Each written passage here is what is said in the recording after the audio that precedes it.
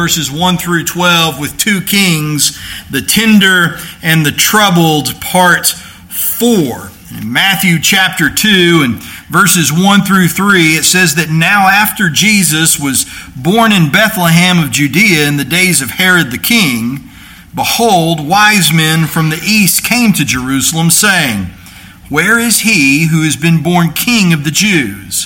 For we saw his star when it rose and have come to worship him. And when Herod the king heard this, he was troubled, and all of Jerusalem with him.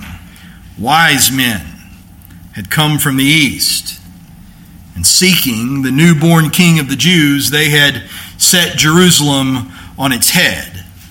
They were stargazers and sorcerers, wise not by virtue of title or even because of the doctrine that they held, but instead they were wise according to the deeds that flowed forth from their character. For when God revealed himself, they acted accordingly. They did hard things that a holy God commanded. When God reveals himself, mortal men are troubled. They are stirred through. They are storm-tossed. When God revealed himself to the wise men, they were troubled enough to travel the dangerous journey across Asia. They were troubled enough to defy a mad king. Herod was troubled to a murderous rampage against even the most innocent, and even Mary was troubled at Gabriel's greeting, even when the greeting was that she was favored by God and the Lord was with her. Being troubled by God leads to so many questions, possibilities, hopes, doubts, dreams, and fears. What do you do with this Jesus? What if we believe that he is the Messiah and it turns out that he's not? Or worse yet, what if we do not believe that he is the Messiah and it turns out that he is? In this question, salvation and damnation hang in the balance. How will men respond? And the answer is, it all depends upon the favor of the Lord God himself. And the collective response of individuals will define the response of the culture at large. As a matter of fact, we're seeing that collective response of individuals defining the response of the culture at large in America here today. But in this case, in Matthew chapter 2, Herod was troubled, and all of Jerusalem was troubled with him. And the troubling that we see amongst the masses comes to a head amongst their political and spiritual leaders with a conspiracy of omission. When in Matthew chapter 2 and verses 3 through 4, it says that when Herod the king heard this, he was troubled, and all of Jerusalem with him. And assembling all the chief priests and scribes of the people, he inquired of them where the Christ was to be born. And they told him, In Bethlehem of Judea, for so it is written by the prophet, And you, O Bethlehem, in the land of Judah, are by no means least among the rulers of Judah. For from you shall come a ruler who will shepherd my people Israel. Now last week we started by asking the question, why did the chief priests and the scribes answer the question of where the Christ was to be born, answer the question of the location of his birth, while admitting so much of Micah's prophecy about him? Not only did they omit most of what Micah had to say about his coming, but they omitted the most important part. They omitted all of the part about his deity. For the Christ to be born is not simply the King of the Jews, but instead is the eternal shepherd of his people, Israel. And so if you look at the prophecy out of Micah that we looked at, or we began to look at last week, we're going to continue in this week, then you know that there is much that is said there about God's plan for redemption of mankind and the glory of his name in the coming of Jesus Christ. There is much said about his purpose. There is much said about his providence, and yet the scribes and the Pharisees are very particular and very technically correct in the way that they answer the king's query. They speak to him only of the location to which the Christ is to be born, and not of all the rest. The reason for this is because Christ is a threat to the status quo. He is a threat to their circumstance. And what you will find among the sons and daughters of men is that the concept of the Messiah will be well accepted as long as it is painted in such a way and presented to them in a manner that will protect the things that they want protected and eliminate the things that they want eliminated. But if the reality of the Christ is going to attack the things that they want protected and promote the things that they want eliminated, then you will find men to be less than accepting of the word of the Messiah when it comes. You see, Christ threatens their circumstance. It threatens their standing. It threatens their authority. He threatens their comfort. Both politically in Herod and religiously in the scribes and the Pharisees. And I would have you note that it is not just the Jews that have a hard time with Jesus. As a matter of fact, when you consider the manifestation of God, the question is not, are you troubled? The question is not whether or not the coming of the Messiah is troublesome to men, for in fact, Scripture teaches that he is troublesome to us all. After all, in Mark chapter 8, verse 34, Jesus himself would say, "If anyone would come after me, let him deny himself and take up his cross and follow me. For whoever would save his life will lose it, but whoever loses his life for my sake and the gospel's will save it." Friends, if you understand that message for what it actually says, it is a troublesome thing to you. It's troublesome for everyone who possesses a mortal life. If this is what Christianity looks like, it's a hard sell among fallen men. Deny yourself. Take up your cross. Lose your life. The question is not, are you troubled, or whether or not the coming of the Messiah is in fact troublesome, because it is and you should be. The question is are you troubled by God, or like these scribes and Pharisees and Herod, are you troubled by the circumstances that he ordains? You see, the problem that Herod had with Jesus was not that a Messiah had been born. The trouble that Herod had with Jesus was the Messiah was also going to be king, and he was king. And you can't have two kings. The trouble that the scribes and the Pharisees had with Jesus was not that the Messiah had been born and was going to come and take away the sins of the earth. The problem they had with him was that he was also the great high priest. And they were priests. And if he's priest, what are we going to do? Go to work for the county? Are you troubled by God, or are you troubled by the things that he commands, the circumstance that he ordains for you to walk in? For you see, the gospel of the Messiah, the gospel of Jesus Christ is this: it is peace in the midst of ordained trial unto the future perfect and eternal peace that is apart from trial. And so there is a future perfect and eternal peace that is apart from trial, but we're not there yet. And right now, the gospel of Jesus Christ is peace in the midst of trial, not apart from it. And if you don't believe it, all you have to do is read the entirety of the prophecy that is written about Christ in Micah that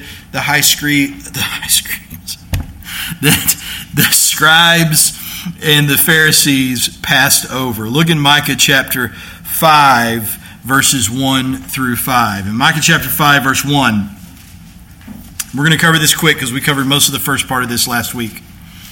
Now muster your troops, O daughter of troops. Siege is laid against us. With a rod they strike the judge of Israel on the cheek. But you, O Bethlehem Ephrathah, who are too little to be among the clans of Judah, from you shall come forth one for me, one who is to be ruler in Israel, whose coming forth is from of old, from ancient days. Therefore, he shall give them up until the time when she who is in labor has given birth. And then the rest of his brothers shall return to the people of Israel. And he shall stand and shepherd his flock in the strength of the Lord, in the majesty of the name of the Lord his God. And they shall dwell secure. For now he shall be great to the ends of the earth, and he shall be their peace. Micah chapter 5, verse 1 through 5, in just 5 short verses. There's a really bad verse break there. It really ought to only be 4 verses. But in just 5 short verses, covers the all of redemptive history. At least the all beginning at the original audience to which Micah writes. That which is foretold from of old, the present that is at hand, the relatively near future that's just about 7 centuries down the road for the original audience, the far future that is still counting, but now at least 27 centuries away, and then all of eternity in every single one of these, whether that which was spoken from of old, or that which was the present at hand, or that which was going to happen in 700 years, or that still hasn't happened in 2,700 years, is all completely fixated on the promise of Jesus Christ. And so for those that were the original audience, the present at hand occurs in chapter 5, verse 1. And so if you were in Israel, kicking it around about 2,700 years ago, you would have heard something similar to this. Now, muster your troops, O daughter of troops, for siege is laid against us, and with the rod they strike the judge of Israel on the cheek. What is spoken here is the coming of Nebuchadnezzar, the king of Babylon, to carry off eventually all of Israel into captivity. When the judge of Israel, note the judge of Israel and not the king, for the one who is actually carried off is the vassal king, one who had been put in power by Nebuchadnezzar himself and was the actual king's uncle, is struck down. His children are killed in front of him, and then he is blinded, and all of Israel is carried off into captivity to Babylon. You go, man, that's a bummer of a Mother's Day sermon. Yeah, it doesn't end there. For in the midst of all of the destruction of Jerusalem and the shattering of so many people's vision of what was supposed to be, and truly the shattering of so many of those individuals' faith, it was a fragile faith. It wasn't of God, but was of man. When the things of men crumbled around them, their faith crumbled along with it. But in the midst of this, there was a hope that was coming in the near future, just 7 centuries away. In Micah chapter 5 and verse 2, in the midst of all of this, he says, "But you, O Bethlehem Ephrathah, who are too little to be among the clans of Judah, from you shall come forth for me one who is to be ruler in Israel, whose coming forth is from of old, from ancient of days." And this one whose coming forth is from the Ancient of Days is not simply coming as any ruler or even as a king, as the wise men would seek, but instead, according to the Septuagint, the Greek translation of the Hebrew Scriptures, this is the one that the scribes and the chief priests said is to be shepherd of his people Israel. Poinemo. A tender. As we said last week, not Not one who is tender like, oh, sweetheart, it's okay. But the word comes from poimen, which means pasture or field. This is the one who tends the pasture, who tends the field and all that is in it. He is the one that tends the flock, tends the herd. He is the shepherd that is coming. And he's coming forth out of Bethlehem. So you have the present destruction of Jerusalem for the original audience. You have a future hope that is about 7 centuries down the road, and yet, even with that future hope that is coming, the far future for Israel is one of extended trial. Now, what you would like to think is, okay, things are hard right now. Things are hard right now. We're in the middle of this deportation to Babylon. The ruler of Israel has been struck on the cheek. His children are dead. He's had his eyes put out. We're going to be in Babylon for 70 years, but by golly, there is future hope. And when that hope comes, it is going to be the fullness of full and as good as hopefulness can be. It'll be the most hopeful hopefulness that anybody's ever hoped for in Hopetown. It'd be great. That's the way I would write it. But it's not what the Lord says.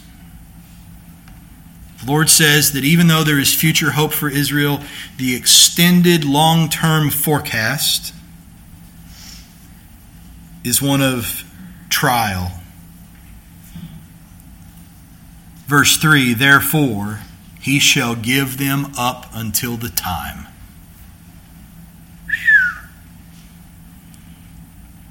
He shall give them up until the time when she who is in labor has given birth. So a couple of things you can walk away, just real simple exegesis here. They are going to be given up for a time, and it is a set time. And like all set times, it's going to have a beginning and it's going to have an end. Its beginning is after the events of the incarnation of Christ in verse 2. That's when it starts. And its end comes when she who is in labor has given birth, and then the rest of his brothers shall return to the people of Israel. And so there's a couple of things you can walk away with from here. First of all is that there is a future hope coming, but when the day of that hope is over, and it appears to be relatively short-lived, then there is this extended trial. And that trial is not going to come to an end until she who is in labor, whoever that is, gives birth. And at that point, there's going to be this great returning. And I would caution you not to let your circumstantial bias affect your theology, for it is not Mary who is giving birth here. She already did that back in verse 2 when the Christ came forth out of Bethlehem. Instead, as we saw last week, it is Israel who is giving birth. It is the work of the Messiah that Mary gave birth to that is now bringing forth something in birth out of Israel. Isaiah says it this way in chapter 66. The sound of an uproar from the city, a sound from the temple, the sound of the Lord rendering recompense to his enemies. Before she was in labor, she gave birth. We're not talking about a person here. We're talking about a city and a people by whom the city is called. Before she was in labor, she gave birth. Before her pain came upon her, she delivered a son. Who has heard such a thing? Who has seen such things? Shall a land be born in one day? Shall a nation be brought forth in one moment? For as soon as Zion was in labor, she brought forth her children. And so we see that for the original audience, things were about to get real bad. Babylon was coming, they were going into captivity, but there was a future hope, and the hope was none less than the Messiah himself coming forth out of Babylon, one who would rule, one who would shepherd his people, but the way he was going to shepherd them did not look like the way that men would write the script. Because the way he was going to shepherd them was this, that after this brief glimpse of hope out of Bethlehem, there was this extended period of trial. And at the end of it, when everybody thought that all was lost, And they were actually going to give birth to nothing. It takes a long time for men to lose hope. It takes a longer time for an entire culture to lose hope. When they had lost hope and thought they were going to give birth to nothing in a moment, in a day, she hollered out in labor and then brought forth. And this birth, according to Micah chapter 5, verse 3, produces a returning of the brothers of Israel back to Jerusalem. Therefore, he shall give them up until the time when she who is in labor has given birth, and then the rest of his brothers shall return to the people of Israel. Now, the only way that you can have a whole bunch of brothers out there that are returning is if you first had a whole bunch of brothers out there that were scattered in order that they might return. What Micah is speaking here is not the return of Babylon. Not the return from Babylon. If that was the case, then he should have been talking about that before verse 2. Because it happened before the coming of the Christ born in Bethlehem. Now, he's talking about a return that comes after Christ, not before. The only one that does is the same one that is spoken of in Daniel chapter 9 and verse 25, where he says, speaking of the end of days, "Know therefore and understand that from the going forth of the command to restore and build Jerusalem until Messiah the Prince, there shall be 7 weeks and 62 weeks. The streets shall be built again, and the wall even in troublesome times. And after the 62 weeks, the Messiah shall be cut off." That brings us up to the end of Micah verse 2. The Messiah is cut off. And therefore he shall give them up until the time when she who is in labor gives birth. He is cut off, Gabriel says to Daniel, but not for himself. And the prince, and the people of the prince who is to come, that being the Antichrist, shall destroy the city and the sanctuary. So here you have the Romans coming in and destroying the city and the sanctuary. This happens after the Messiah is cut off. This happens after the crucifixion of Christ. And we know from history that it happened in 70 A.D.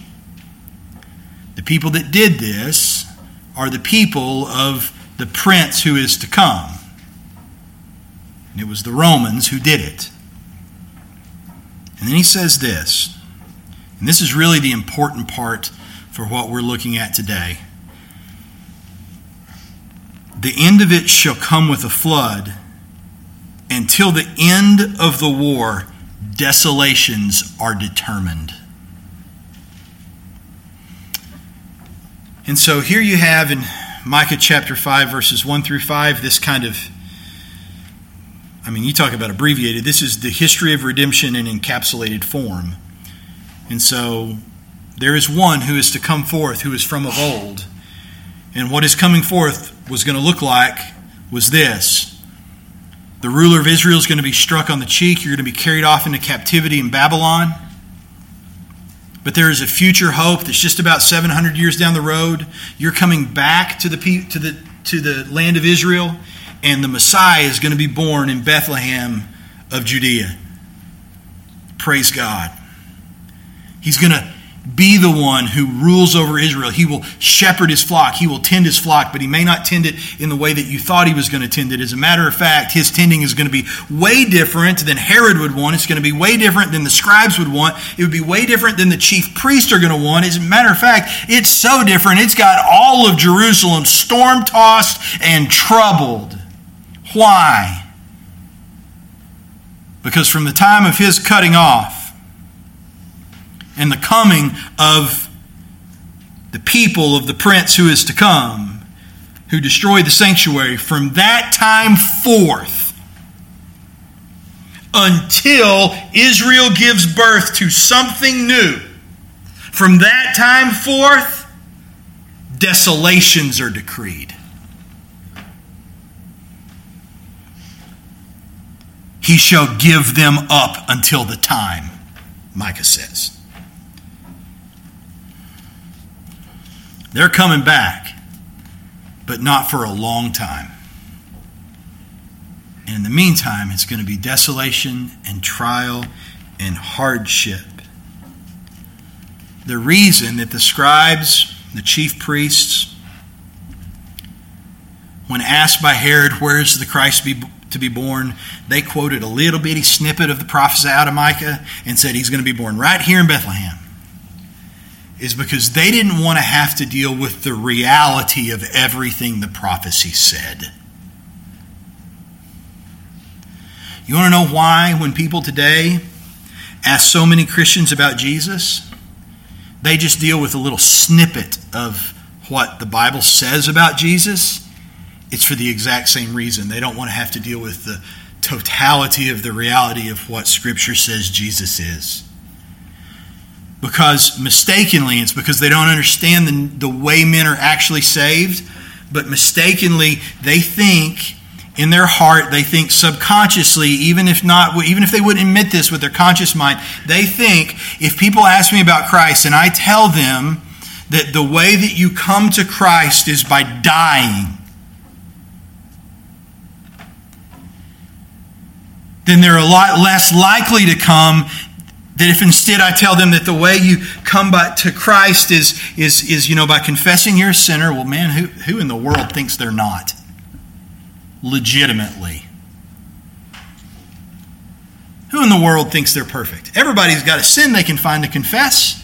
You just need to confess and believe, and everything will be hunky-dory. And in our human psyche, in our subconscious, in the depth of our heart, we believe that Christ would be more convincing for someone to come to if we didn't tell them that what they had to do was pick up their cross and die. And so we do the same thing that we see the scribes and the chief priests doing. We tell them part of the story. And then when things get real, we wonder why they crumble.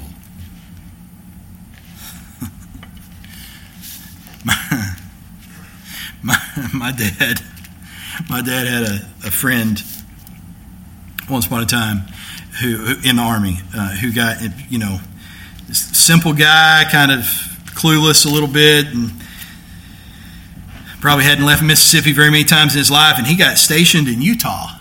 And so, got to go to church. Where do you go to church? Church right down the street. Let's go to church. Go to church. Church of Jesus Christ. Latter-day Saints. He said, man, we've been 4 or 5 times. Didn't have a clue who they were. This is back in the 70s, right? Didn't have a clue who they were. And if you were a kid growing up around here even in the 80s, like the Mormon church coming to town was a big deal. Nobody knew who they were. And so, man, he go to church. They were nice people, super friendly, really welcoming. Have a real positive message every week. And he said, so some folks from the church wanted to come over to the house and visit us. And we said, yeah, come on over. We'd like to talk to you about, maybe going to church here. He said, the next thing I know, they're going through my cupboards, throwing away all my coffee and my Cokes. I said, wait a minute. I don't think this is for me. Subconsciously, we've got this idea that there's parts of Christ that are, it's not even, that part's not even subconscious. There are parts of Christ that are way more palatable to the human experience than other parts are. And we want to dumb it down. They wanted his peace to mimic their idea of what peace is to be. But the fact of the matter is he is no puppet. Isaiah chapter 49 records what Israel giving birth will actually look like. So, put yourself in these people's position. The ruler of Israel has been struck on the cheek. They've seen violence like men you can't even imagine. They've been drug off for 70 years to captivity in Babylon. They've been brought back to what basically is a shelled out war zone to try to scrape back together a living out of the stones. and the dirt, and we're looking forward to a future hope in Christ. But that hope is it's not in the fullness thereof, because the way that He is going to shepherd them is not the way they want to be shepherded. They are going to be turned over for a time, and what is decreed for them during that time is desolation. But something's coming. This birthing is coming. And when this birthing comes, it is going to do some miraculous things, including bring all of those that have been scattered abroad by the desolations of the war that are decreed. It is going to bring them back to Israel.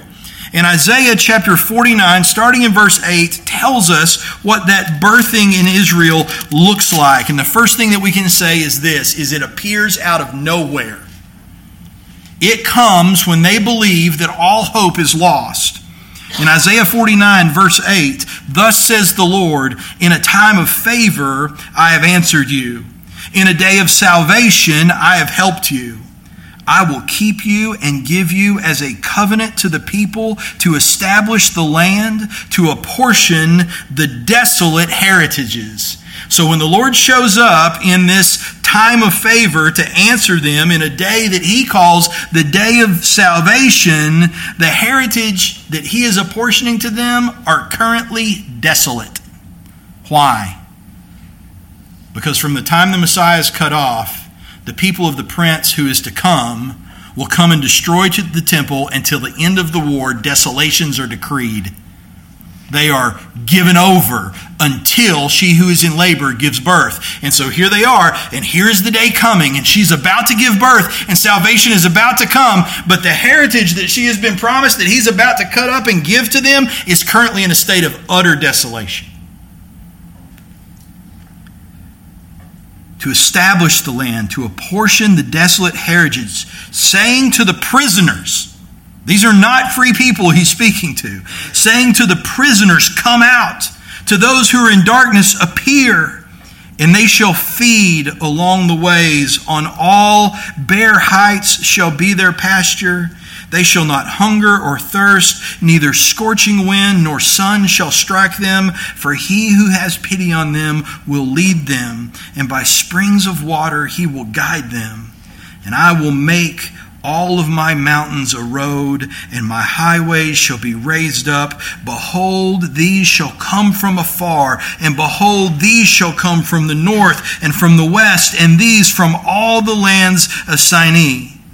Sing for joy, O heavens, and exult, O earth. Break forth, O mountains, into singing, for the Lord has comforted His people and will have compassion on His afflicted. Okay, we finally arrived at the moment when the birth is coming. There has been this extended period of time, extended period of desolation that has been decreed, and it has had its effect, man. Their heritages are desolate. They are prisoners. They're about to starve to death. They are afflicted, but the Lord is coming to comfort them and have compassion on His conflicted. Man, when the birth of Israel comes forth, it comes out of nowhere. It's because it is the birthing of Israel that is coming is their salvation. And just like yours and mine, it came out of nowhere. You didn't claw your way back from death to life. You didn't take the spoon and scrape yourself out of the grave. This isn't Shawshank. You were dead and Christ made you alive. And the exact same thing is about to happen with them. It appears out of nowhere, and they sing for joy. For in the midst of what seemed hopeless, they have found salvation. Why? Because of the promise and the faithfulness of their God. Not because what they've done, but because of what He is doing. He continues in verse 14 through 18. He says it this way. But Zion said, this is what she had said when she was still a prisoner, when her heritages were still a desolation, in the middle of the time when she was being turned over until the birthing came. Zion had said, the Lord has forsaken me. My Lord has forgotten me. You ever feel that way? My Lord has forsaken me. My Lord has forgotten me. I want to be honest with you guys. And I'm not saying that there's never a time that this can happen. He has never forsaken me and He has never forgotten me. But what is being spoken about here is their salvation. And in the moments and days leading up to my salvation, I felt like He had forsaken me. It didn't seem like it mattered what I said, He wouldn't listen. Or at least it seemed to me like He wasn't listening. And so here they are, an unsaved people. And they say, the Lord has forsaken me and the Lord has forgotten me. And He responds like this. Can a woman forget her nursing child, that she should have no compassion on the son of her womb? Even these may forget, yet I will not forget you. Behold, I have engraved you on the palms of my hands. Your walls are continually before me. Your builders make haste, your destroyers and those who laid you waste go out from you. Lift up your eyes around and see. They all gather. They come to you. As I live, declares the Lord, you shall put them all on as an ornament, and you shall bind them on as a bride does. The Lord says, you may think I've forgotten my promise to you, but I haven't. The woman who nurses the child, yes, even here on Mother's Day, He says, Mama will forget you before I will. These people that trouble you, these that press you down, these that crush you, they will be worn on you like an ornament, the very spoils of my victory. You'll put them on like a bride, which is the thing that in God will always precede the giving of birth. And in verse 19, surely your waste and your desolate places and your devastated land, surely now you will be too narrow for your inhabitants, and those who swallowed you up will be far away. The children of your bereavement will yet say in your ears, the place is too narrow for me. Make room for me to dwell in. Do you understand what that means? Let me just put it together for you real quick. What that means is, before you were a prisoner and you had a promised inheritance, but it lay desolate and you couldn't even get that. And now I've brought you to a place where you are no longer a prisoner, but you're even eating on the byways as you travel to your inheritance. And when you get there, you will be such a great people that the inheritance that you had will be too narrow. It will be too small for you. Then you will say in your heart, who has borne me these? A minute ago, there wasn't any of us, and we were scattered all over the face of the world, and now there's so many that the land is too narrow for us. We overflow it. Where does this come from? You will say in your heart, who has borne me these? I was barren and bereaved, exiled, and put away, but who has brought up these? Behold, I was left alone. From where have these come? Thus says the Lord God, behold, I will lift up my hand to the nations and raise my signal to the peoples, and they shall bring your sons in their arms, and your daughters shall be carried on their shoulders, and kings shall be your foster fathers, and their queens your nursing mothers. With their faces to the ground they shall bow down to you and lick the dust of your feet. And then you will know that I am the Lord. Those who wait for me shall not be put to shame. That's what the birth looks like. All right, back to Micah, back to all the stuff that they didn't want to have to deal with because the Messiah is messy.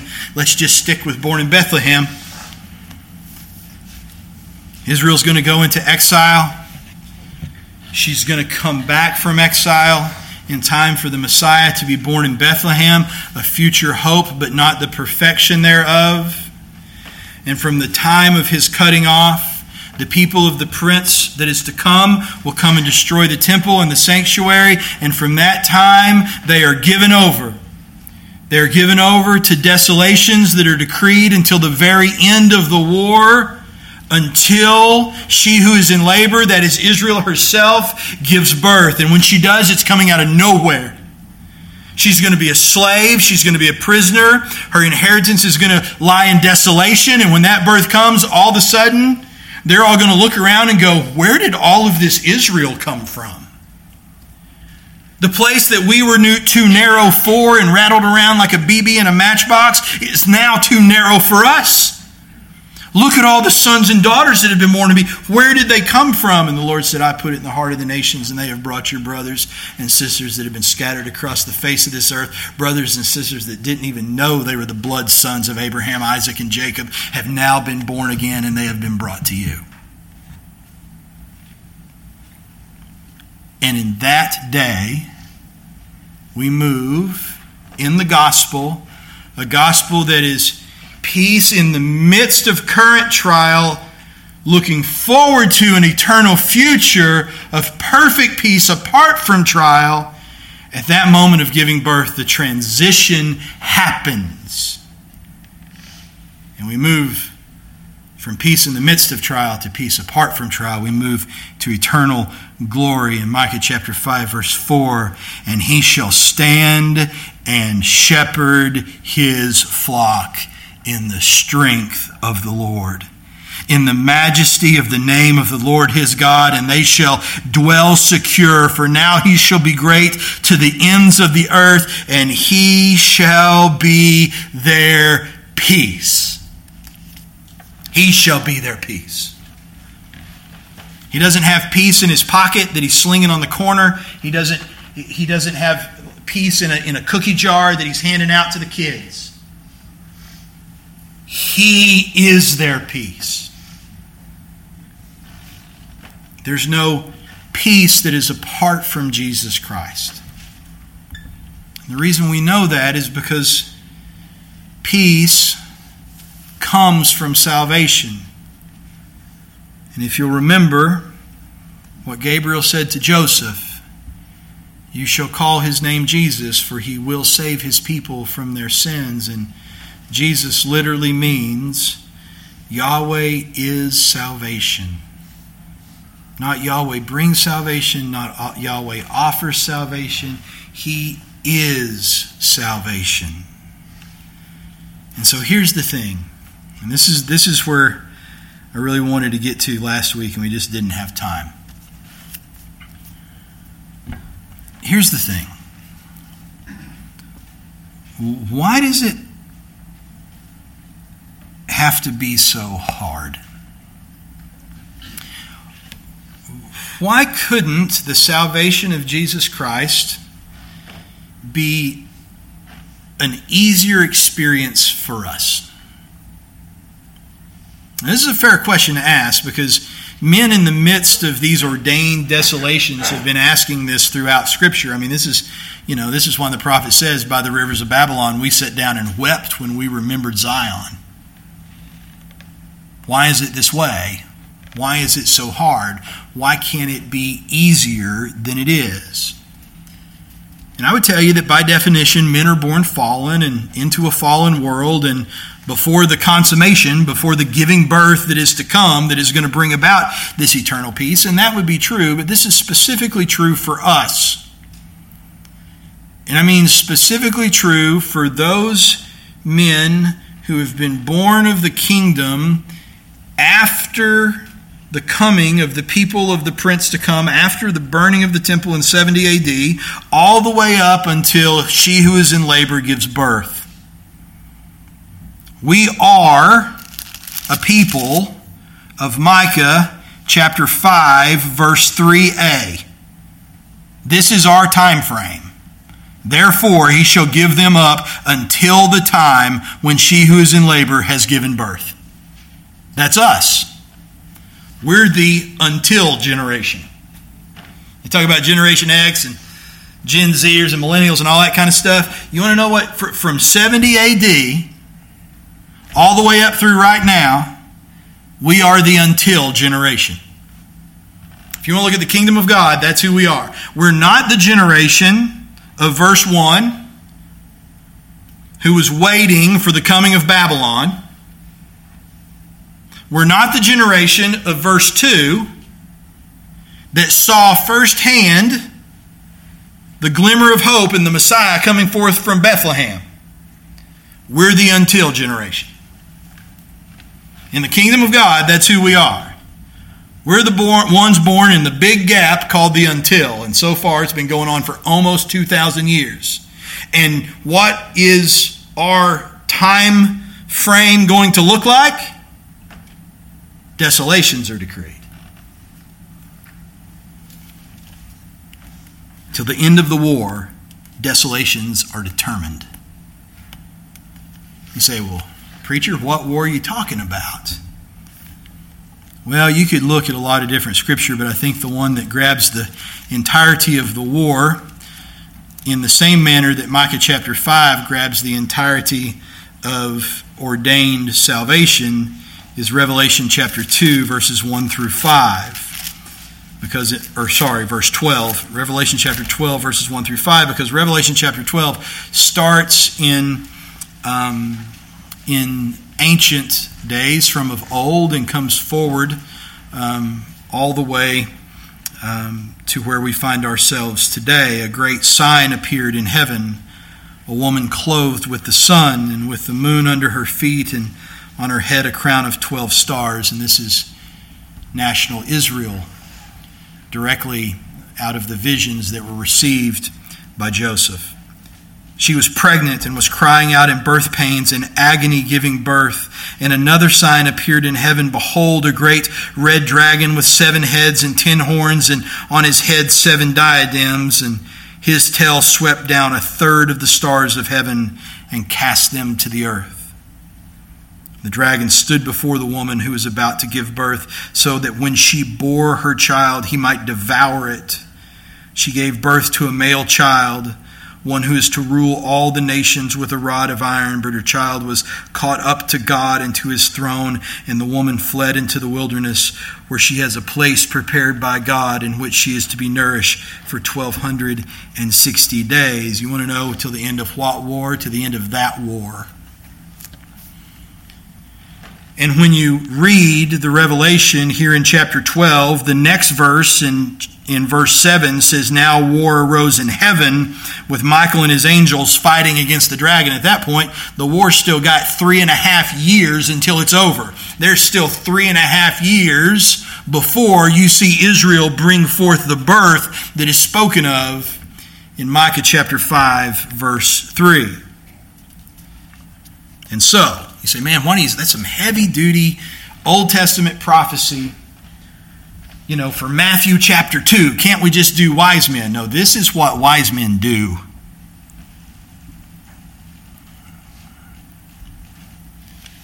It's funny to me that when you read Matthew chapter 2 today, it's the Christmas story, right? And so here we get to this part about he's going to be born in Bethlehem. We all know what a nativity scene looks like, and we just instinctively know. Even though, you've got it always looks like a barn, right? Not just some hole in a rock like it actually was, but always looks like a barn, and it's got, your shepherds and your sheep and your wise men, you're probably a camel or two, and, little carved image of Jesus in the manger, whatever. And we read, and you, O Bethlehem, in the land of Judah, are by no means least among the rulers of Judah, for from you shall come a ruler who shall shepherd my people Israel. And we go, oh, isn't that neat? Even the Old Testament was telling about the coming of Christ. And then we just move on. We just move on and leave it there. See, why do you go into all this stuff? Well, because that's where Scripture points us, but you want to know, and here's the breakdown, okay? The real reason I want to go there, here's the rub. The rub is this. The rub is because we do that with Scripture, and then we do the same thing. I'm not necessarily talking about you or maybe even me, I hope, or Matt, but I'm just talking about Christianity in the United States today. Which, look, guys, it doesn't matter if we hold our Christianity in this manner or not. The fact of the matter is that it is because it is held that way at large, means when we go out and want to evangelize somebody and want to disciple somebody, we have to understand what's going on, because we're going to have to deal with that baggage whether you like it or not. These are the people that you're speaking to about Christ. This is it. One of the things that the missions committee has been struggling with is and missionaries have done it forever, is some of the hardest places to evangelize are the places that have got just enough Jesus to inoculate you from the gospel. And that's exactly what you have in Arkansas. Everybody's been to church. Everybody's probably been to church camp. This is nothing new to them, but they've only heard part of it. And so when they think they get it because they got part of it, and then they try to participate in the things of the kingdom and in the things of the Spirit, all of a sudden, the next thing we're going to find down the page is a whole bunch of dead kids. And they go, well, where did that come from? That wasn't part of the program. That wasn't how it was supposed to go. Well, no, if you go back and read the whole prophecy instead of just taking out the parts that the scribes were comfortable with at the moment, you will find out that's exactly how it was ordained to go. And the reason that we're having people that get all fired up for Christ and everybody thinks they're on board, and 6 months later you can't find them anywhere, is because something got bloody real hard, real fast, and no one told them it was coming. You mean I'm supposed to have to do hard things? Yes. You mean what is this? Desolation's ordained to the end? I have to deal with that? Yes. Let me tell you what the gospel looks like in bringing men to life. Men are born again from death to life. And that life is a living hope. And it happens smack dab in the middle of a war zone. Doesn't happen in an incubator. It doesn't happen in a greenhouse. Doesn't happen in a nursery. You don't get the birthing pen like the people that have the high dollar registered cattle have. Man, ours just have them right out there in the ditch. Looks like this, 1 Peter chapter 1. So if you're already in the Revelation, just go left a couple of pages, you'll find it. 1 Peter chapter 1. Here's what the living hope looks like that is being manifest in the until generation. Chapter 1, verse 3. Blessed be the God and Father of our Lord Jesus Christ. According to His great mercy, He has caused us to be born again to a living hope through the resurrection of Jesus Christ from the dead. Sounds good. It is good. It's the best good. It's awesome. Not only have you been resurrected from death to life, now you have a hope that is actually a living thing. This is not just some kind of, intellectual hope. This is a living hope that is in you, and it comes with an inheritance. That's what he was talking about back in Isaiah. Remember, you said before we were too narrow for the land. Now the land's too narrow for us. The inheritance is coming when Israel gives birth to an inheritance that is imperishable, undefiled, and unfading, kept in heaven for you, who by God's power are being guarded through faith for a salvation ready to be revealed at the last time. In this you rejoice, though now for a little while, if necessary, you have been grieved by various trials, so that the tested genuineness of your faith, more precious than gold that perishes though it is tested by fire, may be found to result in praise and glory and honor at the revelation of Jesus Christ. Though you have not seen Him, you love Him, and though you do not now see Him, you believe in Him and rejoice with joy that is inexpressible and filled with glory, obtaining the outcome of your faith, the salvation of your souls. Now that is awesome stuff. However, there are a couple of things in it that temper,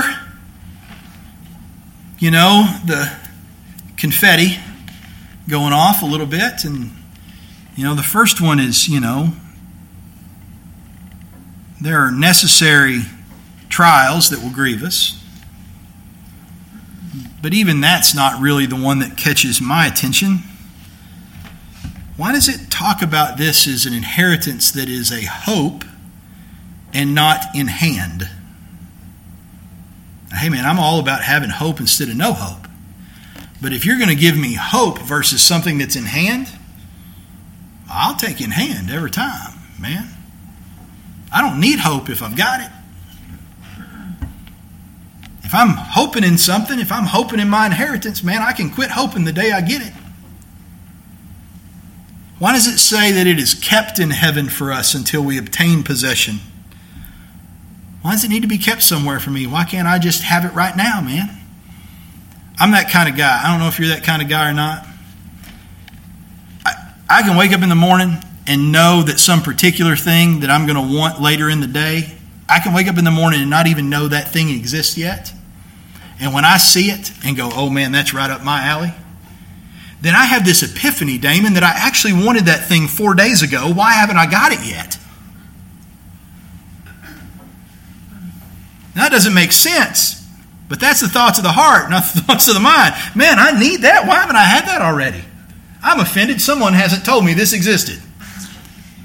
So why does it need to be kept for me? Why can't I just have it? Christ paid the price. He died on the cross. He rose from the dead. He ascended to the Father. He walked into the temple and made propitiation for my sin. Why can't I just have it? Why does it have to be so hard? And I'm not talking about trivial things. I think this group is above that.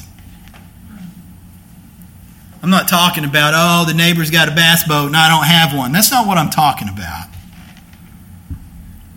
I'm talking about, why is my kid going off the rails and I don't think they're saved? And all I've done is told them the gospel and told them the gospel and told them the gospel.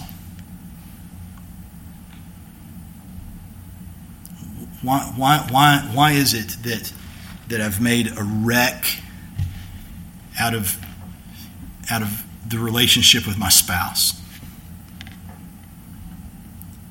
Why is it that my grandkid is sick and nobody seems to have an answer for what's wrong with them? Why is it that I've worked so hard all my life so that I can stop and rest for just a moment? In the moment I think I can stop and rest and enjoy all of the things that I've worked so hard for, it all just blows away.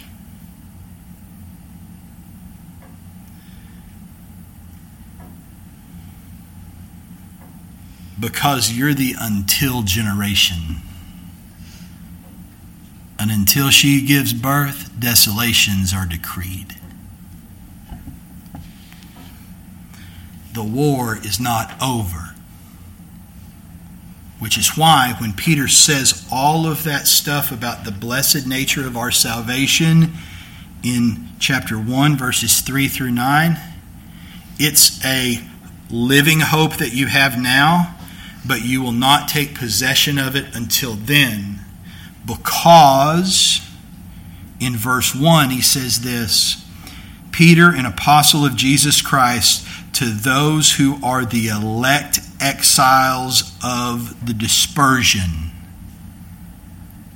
Friend, when you are born again from life to life, from death, in Jesus Christ, you are born again in the middle of a war zone. And in the middle of a war that has been raging since before the foundation of this world and will not come to its conclusion until she who is in labor gives birth.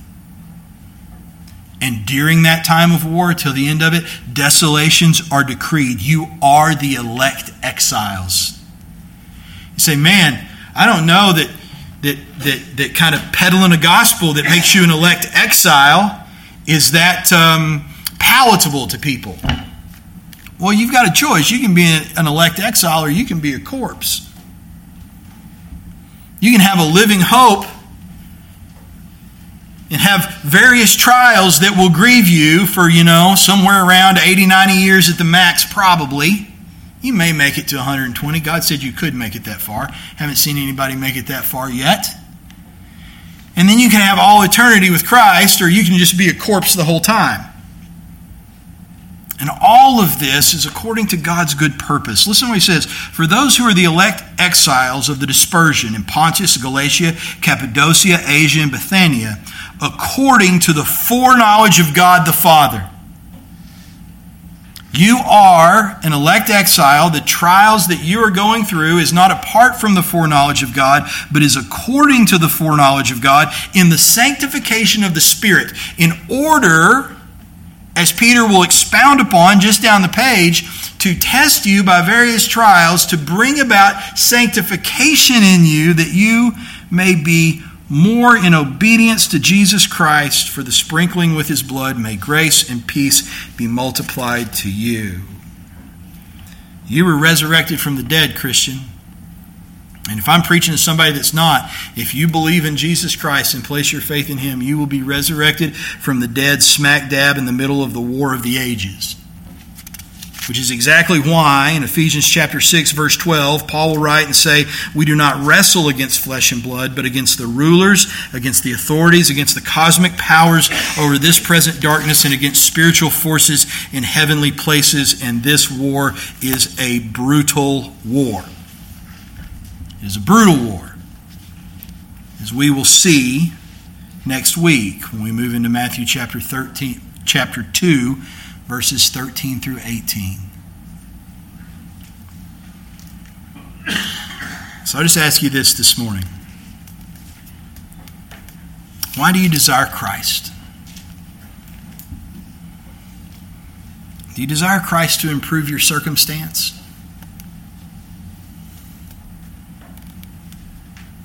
Do you desire Christ to bring about your idea of peace? Man, if you do, you're not alone. As a matter of fact, there's been a whole industry that has been developed around it. About every 5 to 10 years, there's always a blockbuster book that comes out that's built around this concept. Christ is going to bring you your peace. It's going to bring you your idea of what salvation ought to look like. It's taken a lot of forms over the years. The last big one was, Your Best Life Now. The biggest one that came before that was in the late 70s and the early 80s with The Power of Positive Thinking. It's all the same heretical garbage, just retooled and reprinted. If you come to Christ because you want to improve your circumstance and have him bring you your idea of peace, then you're certainly not the first one that's tried to do that. But I would tell you that these things are contrary to the kingdom of God. This is not what the kingdom is. In 1 Corinthians chapter 15, verse 19, Paul would write to the church there and say, if in Christ we have hope in this life only, we are of all people most to be pitied. And the way that so much of the gospel is presented was not actually the gospel, but the way that so much of this, hey, Christ will be my peace. He will bring me my peace. It won't be that he is my peace. He will bring me my peace.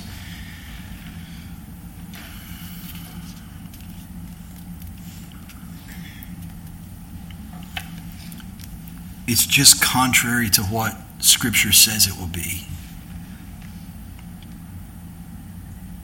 Matthew chapter 8, verse 18 records what Jesus runs into when people come to him and want to have him bring them their peace. Basically, they want Jesus to do for them what they deem to be good so that they may be satisfied and they may be happy.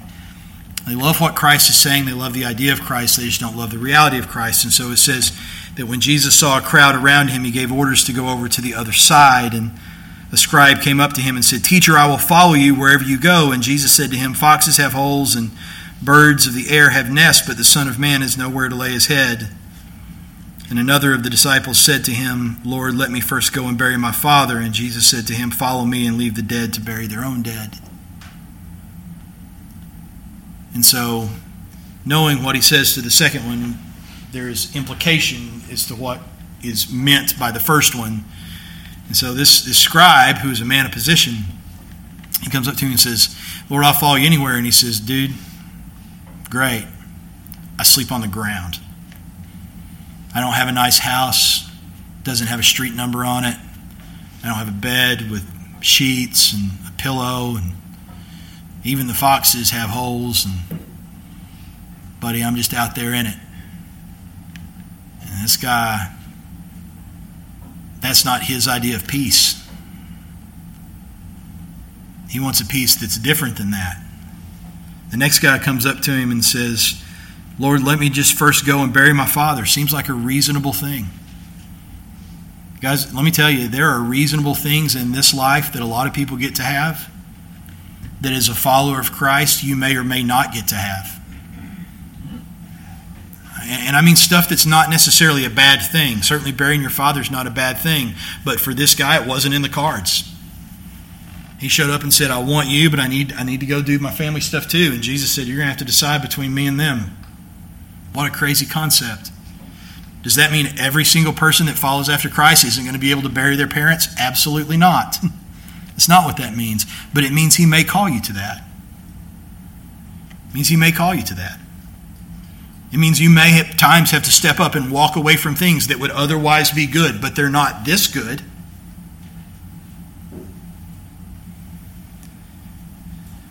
And yet in man's mind, if you think Christ can bring you your peace instead of being your peace, then all of a sudden Christ just becomes one more piece of the puzzle that is to be juggled and placed and tweaked and leveraged and prioritized. Jesus' peace looks like this. Matthew chapter 10, verse 34 through 39.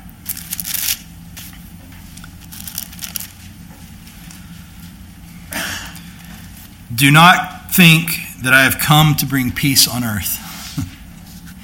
Okay, the peace that Christ has is not a peace that is on earth. It's not peace here. Do not think that I have come to bring peace on earth. I have not come to bring peace, but a sword. For I have come to set a man against his father, and a daughter against her mother, and a daughter-in-law against her mother-in-law, and a person's enemies will be those of his own household. And whoever loves father or mother more than me is not worthy of me, and whoever loves son or daughter more than me is not worthy of me, and whoever does not take his cross and follow me is not worthy of me. Whoever finds his life will lose it, and whoever loses his life for my sake will find it. Do you want Jesus as your peace? Because that's Him. He is the tender of the flock. You want to know why it's so hard? It's so hard because this is the way He is tending His flock. This is the way He's tending His flock. He's tended them in ways that were hard before. He tended them through the Babylonian captivity. He tended them through that. He ordained it. He brought them through it. He brought them to the point of hope where the Christ was being brought forth in the flesh in Bethlehem. And He tended them through that. As a matter of fact, right here we're reading in Matthew chapter 10, that's Him tending them through that season, through that generation. And when the Christ is cut off and the until generation comes, He tends them through this one too. And it's a tending through the midst of trial, not apart from it. We're going to have to reform our prayer. Trying to do so myself, it's not easy, where the knee-jerk ceases being, Lord, take this away from me, and instead becomes, Lord, shepherd me through it. Shepherd me through it. Bring me out the other side. It's this hard because this is the way that the Lord is tending you. Psalm 23:5, you prepare a table before me in the presence of my enemies. In the until generation, the enemies aren't going to suddenly go away. They're not going to disappear. They're not going to be barred from ever touching you in any way. But He will prepare a table before you in their presence. You anoint my head with oil, my cup overflows. You know, you say, Pastor Brian, when I read that, And I realize these truths, and I'm done, guys. When I realize these truths, it makes me go, man, Lord, I wish you would just hurry up and come. I wish Israel would give birth, that it would come out of nowhere, that the prisoners would become kings, that the land that was too wide would become too narrow, and this age of war and desolation would pass away. And I got to tell you, there is a large portion of me, probably the largest portion of me, that agrees with that. Even so, Lord Jesus, come, kind of stuff, you know. But then there's another portion of me that takes pause and go, no, I'm not ready for the war to end yet. You go, man, don't go talking like that, dude. You'll get hit right in the teeth. I know. But let me just hold on, though. Let me tell you why. I know this hasn't been some crazy barn burner sermon, but there's a large portion of me. It's not the biggest portion, but it's a large portion that doesn't want the war to end yet. Number one, because I know in my heart that if the Lord has not ordained for it to end yet, that me desiring for it to end early is out of line, right? Like, I shouldn't want it to end before He wants it to end. He gets to make that call. Like, it doesn't matter what topic you're talking about. You know, we lost, a couple years ago, we lost quite a few members of our family right there in a pretty short period of time. I didn't want to lose them, but hindsight being 20/20 and knowing now what the ordained Word of God is, I would, even if He gave me the opportunity, I would not counter that word. I'd be terrified as to what would happen if I did. Like, you don't do that. Okay, so there's one thing. But that's not the big one. The big one is this. When the war ends, it ends. It's over. It's over. And the conflict ends. And Satan stops taking casualties, and our flesh stops taking casualties. You go, well, man, isn't that good? Yeah, it'd be good. And the Lord stops taking men captive.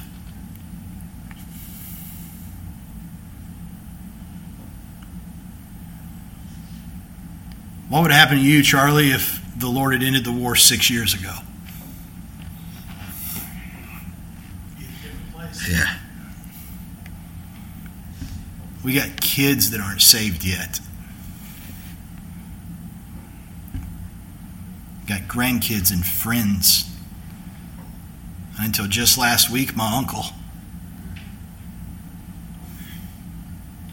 Is it hard? You better believe it's hard. Does He require you to do hard things? Things that are just stupid in the eyes of the world? Just to destroy yourself and nail yourself to a cross? You better believe He does. And out of this comes the glory of God in salvation. And so, man, I long for the day that it's over. But only when He says so. Confident that in the meantime, His word will not go out void. And so if you're here today and you're not born again, if you were born to be born again today, that would be awesome, because let me tell you, God would get all the glory. No glory going to that sermon. That one's not going to lead Him down the aisle. With men, this is impossible. With God, all things are possible.